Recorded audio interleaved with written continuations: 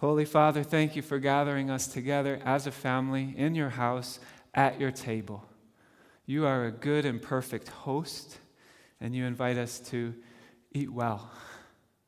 And so I pray now with this feast spread before us, the feast of the revelation, I pray that we will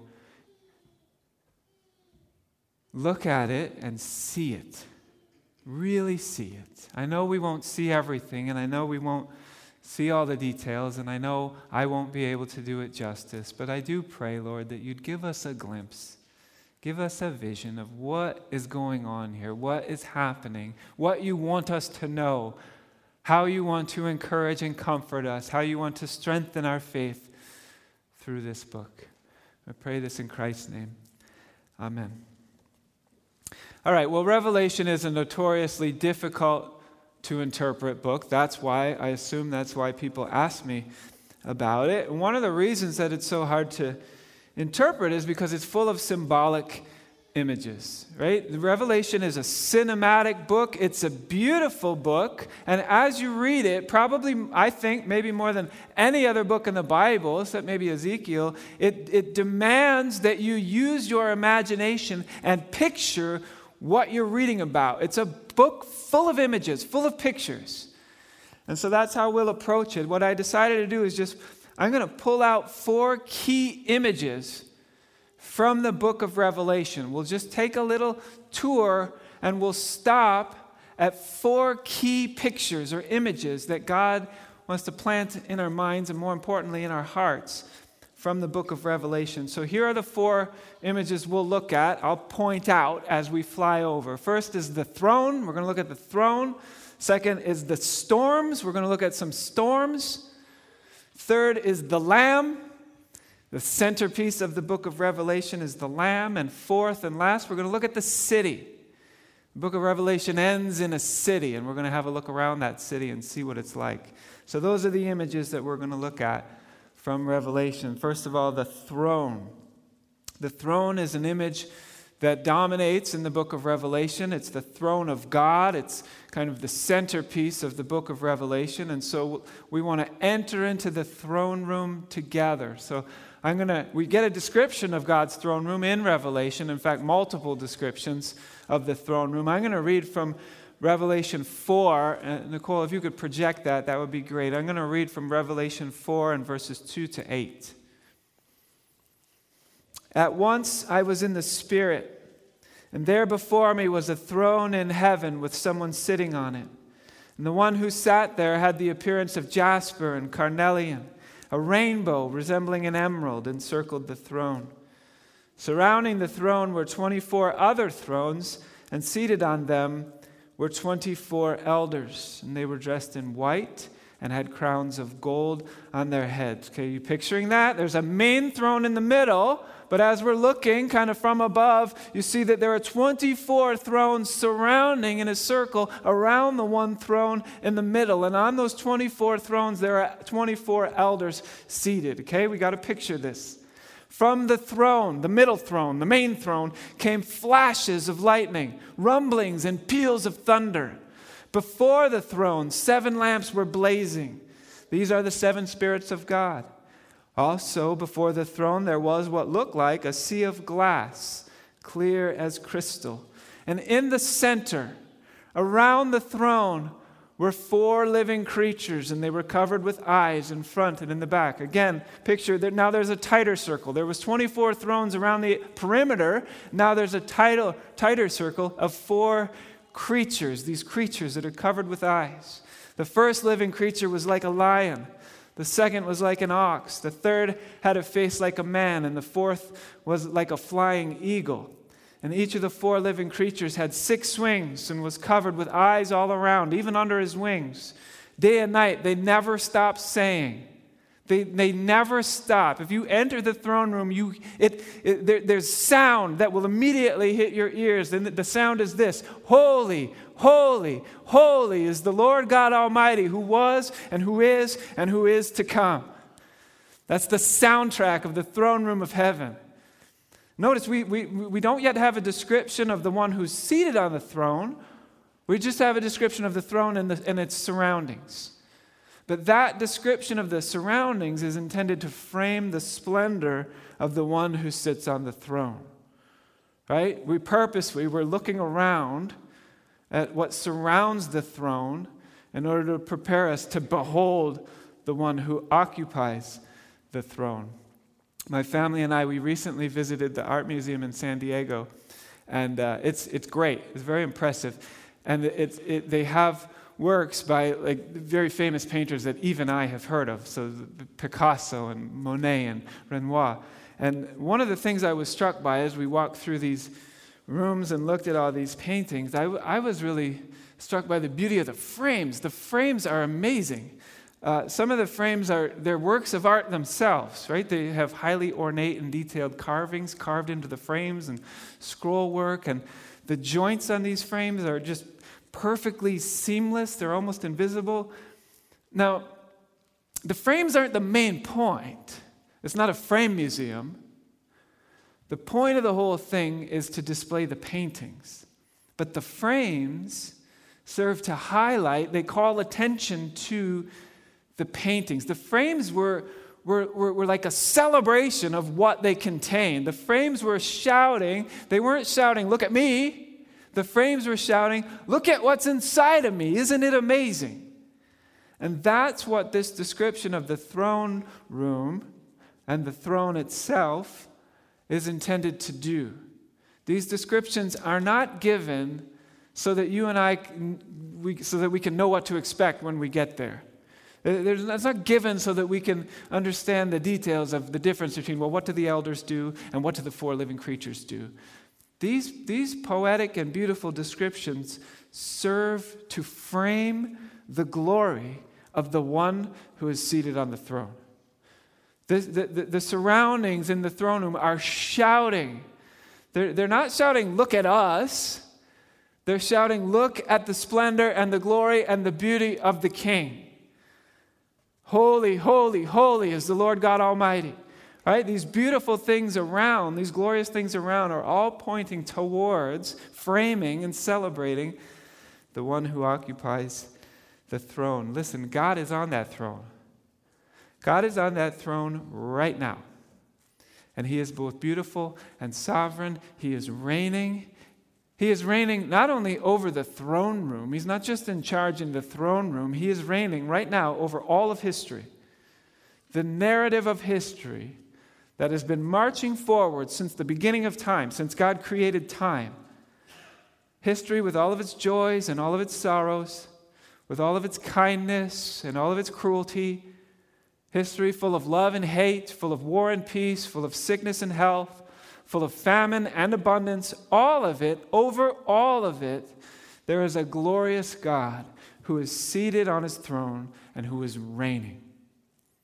That is one of the main points of the book of Revelation, and the image that encapsulates that is God's throne room. And what a privilege and a blessing it is that in the book of Revelation, we are invited into that throne room to have a look around.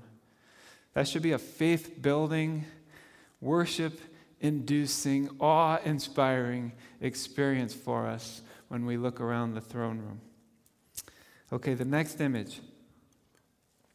We've looked at the throne room. The next image we want to look at is the image of a storm. In fact, multiple storms. There's lots of storms described in the book of Revelation. In chapter 5, our attention is drawn to the hand of the one who's seated on the throne. We haven't yet looked full at the one on the throne, but just look at the hand of the one on the throne. We're told that it's holding a scroll. We're told that this scroll has writing on both sides, so it's full of words. And we're told that this scroll has 7 wax seals on it. Most scrolls are sealed with just one, but this one, for some reason, has 7 wax seals on it. And then beginning in chapter 6, the one on the throne begins to break and open the seals on the scroll. And as he opens those seals, we enter into an extended section of Revelation that covers chapter 6 all the way to chapter 20. And during those chapters, the storms of God's judgment roll out with repeated peals of thunder. We witnessed three major storms in the book of Revelation. and they correspond to the breaking of the 7 seals on that scroll. And then there's a blasting of 7 trumpets, followed by a storm. And then there's the pouring out of 7 bowls of God's wrath, which is also associated with a storm. 3 cycles of judgment from the Lord. And after the 7th seal is opened, we read this. This is in chapter 8, and I'm starting in verse 5, and we have this to project as well. Then the angel took the censer, filled it with fire from the altar, and hurled it at the earth. And there came peals of thunder, rumblings, flashes of lightning, and an earthquake. And then the 7 angels who had the 7 trumpets prepared to sound them. The first angel sounded his trumpet, and there came hail and fire mixed with blood, and it was hurled down upon the earth. And a third of the earth was burned up, a third of the trees were burned up, and all the green grass was burned up. That storm of hail and fire and blood is accompanied by the blasting of trumpets.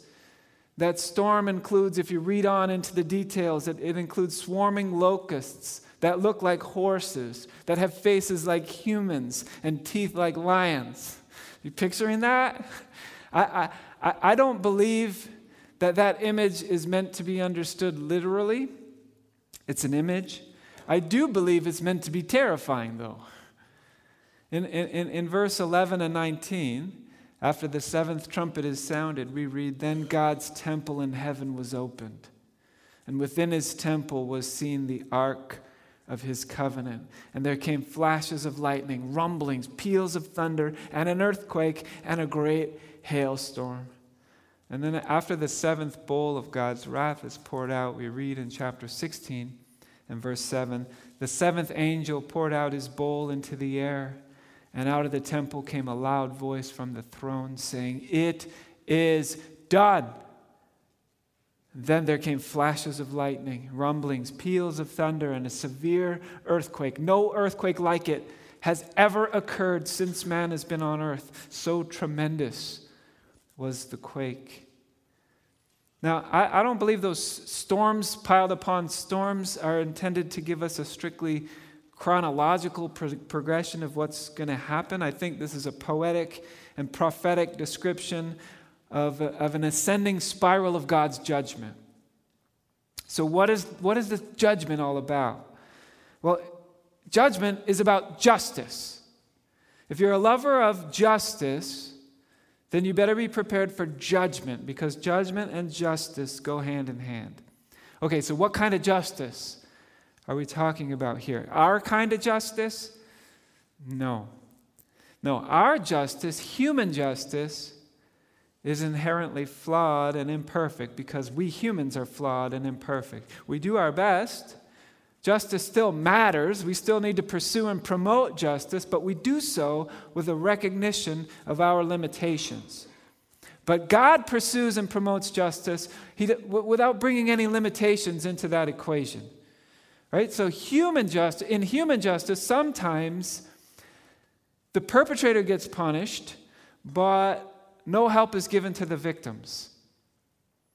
Or sometimes in human justice, our justice is uncertain, or it's misdirected. We go after the wrong thing or after the wrong person. Or human justice sometimes includes prison, and prison is intended to be a remedial form of justice where perpetrators are punished, yes, but they're also healed and restored. And yet in real life, prison often makes people worse, not better. Human justice sometimes allows the guilty to go free, or sometimes it allows the guilty to get out and repeat their offenses. The point is, we make mistakes when we try to enforce justice. We don't do it perfectly. But the king who sits upon the throne is without sin and without limitation. He has all the data. He knows all the facts. He knows what's right and what's wrong, and he knows how to enforce justice justly. Unlike us. In my history class, I always lead with the lecture in which I emphasize the limitations of history. That's what the lecture is called, the limitations of history. You see, we might be able to determine when a particular event took place, but we will never have all the facts about that event. Never. Right? We might know that, okay, we know Columbus sailed west in 1492. Right? But we don't know why. But we can look at the evidence and we can guess. We can guess why. Right? It was probably a combination of a lot of things. It was probably greed for gold, combined with some religious conviction, combined with some racism, combined with a desire for adventure, combined with a desire to have his name remembered, maybe a desire to earn the approval of other people. All sorts of things, all sorts of motivations go into that action. People are complicated. We never have the full story. You never have the full story when you're trying to figure out why did somebody do something. Even if you're trying to figure out yourself, why did I do that? It's complicated. People are complicated.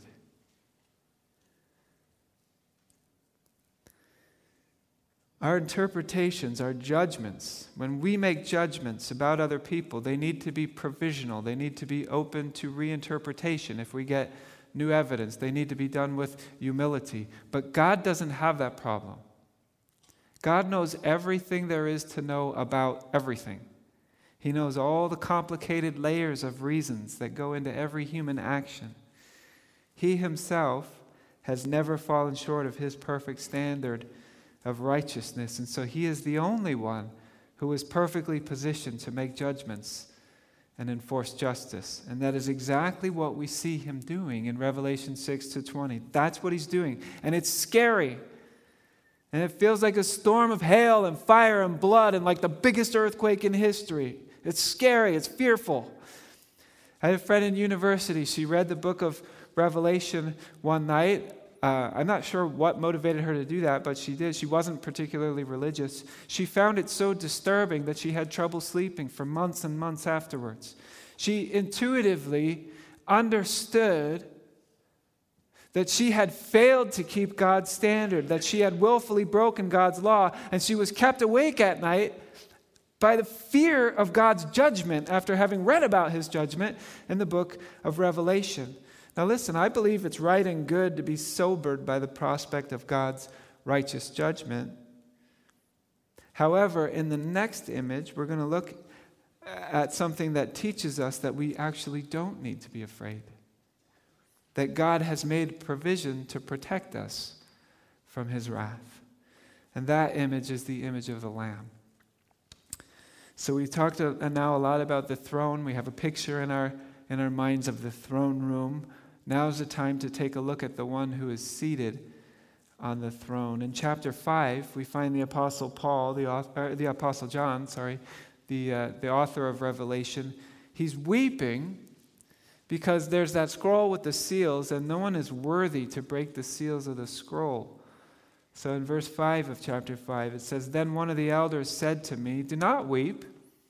See, the Lion of the tribe of Judah, the Root of David, has triumphed, and he is able to open the scroll and its 7 seals.' And then I saw a lamb, looking as if it had been slain, standing in the center of the throne, encircled by the 4 living creatures and by the elders." I hope we're able to feel the shock of that phrase, "Then I saw the lamb." We obviously expect to see a human king on the throne. If not that, then some sort of immaterial representation of God, like pure light or something like that. And if it's going to be an animal on that throne, we would expect to see a lion. In fact, we've been kind of set up to expect to see a lion because in verse 5 it says, "See, the Lion of the tribe of Judah has triumphed." But when we actually look at the throne, what we see is a lamb. Oh, that's nice. That's cute. You mean like a big, clean, fluffy, cuddly lamb? No. A lamb looking as if it had been slain. Why is there a slain lamb on the throne of God? Because this is the Lamb who satisfies the storm of judgment and justice. Listen to what it says about this Lamb in chapter 7. I think we have this one to project as well. In chapter 7, and I'm starting in verse 9, it says, "After this I looked, and there before me was a great multitude that no one could count, from every nation, tribe, people, and language, standing before the throne and in front of the Lamb. They were wearing white robes They were holding palm branches in their hands, and they cried out in a loud voice, "Salvation belongs to our God who sits on the throne and to the Lamb." And then later in verse 14, we're told that these are they who have come out of the great tribulation, and they have washed their robes and made them white in the blood of the Lamb. So it would appear that even though the prospect of God's justice is scary for sinners such as ourselves, nonetheless, He has provided a way for us to survive that, to bypass the judgment. God's judgment need not fall on our heads because it fell on the head of the Lamb who was slain to pay for our sins. That's great news. And that has the potential to replace our fear with hope and with peace. And we are now welcomed into the throne room of God as His beloved sons and daughters, family members invited into God's household. But we can't just waltz in there and proclaim, "Well, here I am. Aren't you glad to see me? Aren't you glad I'm here?" No. There's a dress code here in this room, in this throne room. Now, if you're like me, you avoid places with dress codes. It's not that I mind dressing up. What I mind is being told what to wear. I don't like to be told what to wear. I don't like to go to places where you have to wear a certain thing. But there is a dress code here, and I do want to go here. So I'm going to have to conform to the dress code. I read about a particular dress code this week. I was doing a little research, a little historical research, and I found out about a Canadian tuxedo. Everybody here knows what that is, I assume, right? This is Canada. Canadian tuxedo, jean jacket on top, jeans on the bottom. That's a Canadian tuxedo. So I learned this week the story, the derivation, the origin story of the Canadian tuxedo. Here it is. And for those few of you in the room that don't know it, here it is. Apparently, Bing Crosby, famous actor and singer, the year was 1951. The place is Vancouver. And Bing Crosby is out on a hunting trip in the area in BC. And after a day of hunting, he shows up at a hotel, a very, very fancy hotel in Vancouver. I don't know which one. But apparently the hotel is so fancy that it has a dress code. Just to be in the lobby, there's a dress code at this hotel. And Mr. Crosby had showed up in his hunting gear wearing a pair of Levi's blue jeans. And that was a violation of the dress code. And apparently he was booted right out of the lobby and not allowed to stay there because of his violation.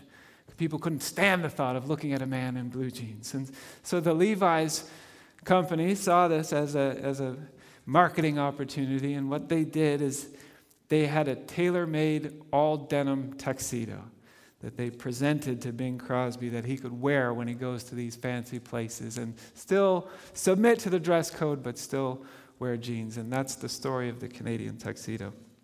So there is a dress code to be in the presence of God, to be in the throne room of God Almighty. There is a dress code, and you don't just walk in there like this or like you all look. So what is it? We should know so that we don't get kicked out. What is it? Well, these people worshiping the Lamb are wearing robes that have been washed white in the blood of the Lamb. That's the dress code. Anyone who wishes to avoid the wrath of God's judgment and experience the blessing of His presence needs to wear one of those blood-washed white robes. But wait a minute. Washing something in blood doesn't make it white, does it? So what is going on here? Well, like so much of the book of Revelation, this is a symbolic image. To be wearing a robe made white by the washing of the blood of Jesus Christ is a symbolic way of representing the fact that all of us were previously wearing robes that had been soiled with our own sin. That made us unfit to stand in the presence of the King. And it is only the blood of Jesus Christ that can get those stains out. He died on the cross to pay the penalty for our sins, and that sacrifice gets credited to our account by grace alone, through faith alone, in Christ alone. Our sins are forgiven, our robes are washed clean, and we are invited to come out of the storm of God's judgment and into the peace of God's throne room. We can only enter into that peace if we're wearing the white robes washed in the blood of the Lamb. And now we come to the final image. It's the image of a city. Chapter 21 opens with these words. John writes, "Then I saw a new heaven and a new earth. For the first heaven and the first earth had passed away, and there was no longer any sea. And I saw the holy city, the new Jerusalem, coming down out of heaven from God, prepared as a bride, beautifully dressed for her husband." Okay, so heaven, the new heavens and the new earth, is going to be in a city. That's maybe a little depressing for those of you who grew up in the country, don't really love the city. Or for people like me who did grow up in the city but have now come to see how much better the country is over the city. Heaven's going to be a city? See, but the city of the new heavens and the new earth, it isn't like any city we've experienced before. First of all, it's a city that contains rivers and gardens and orchard, and it's lush and it's green. It's not small and dirty and crowded like some cities. And it is a city that is full of regenerate, redeemed, glorified people. People who love each other and can't get enough of each other and get along all the time. It's a city that is inhabited by the very presence of God himself, just like the very, very old days when God walked in the garden with Adam and Eve. And the shape of this city gives us a clue about what it'll be like. It's not flat. It's not measured in square feet like most cities are. It's a giant three-dimensional cube. Giant cube.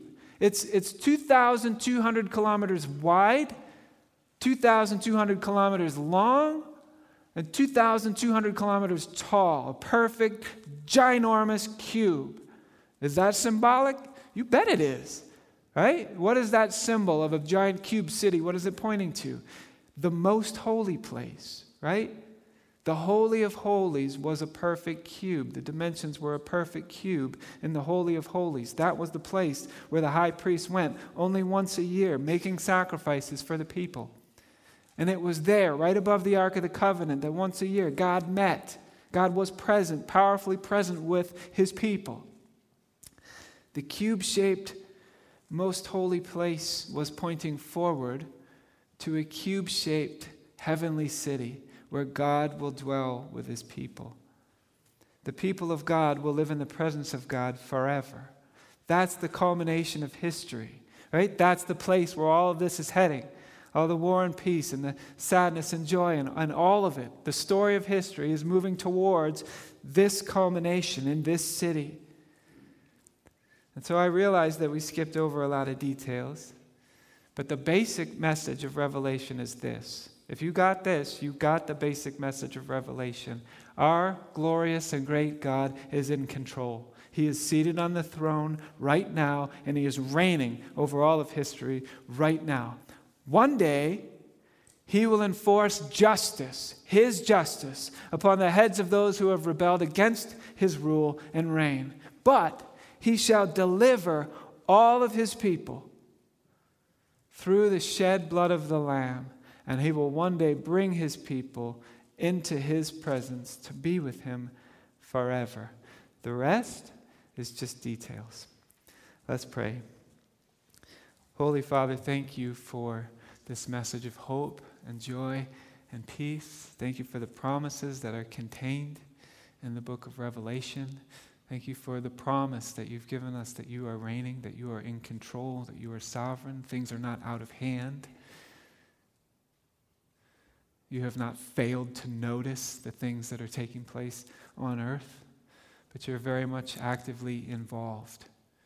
Your rule and your reign seated on the throne.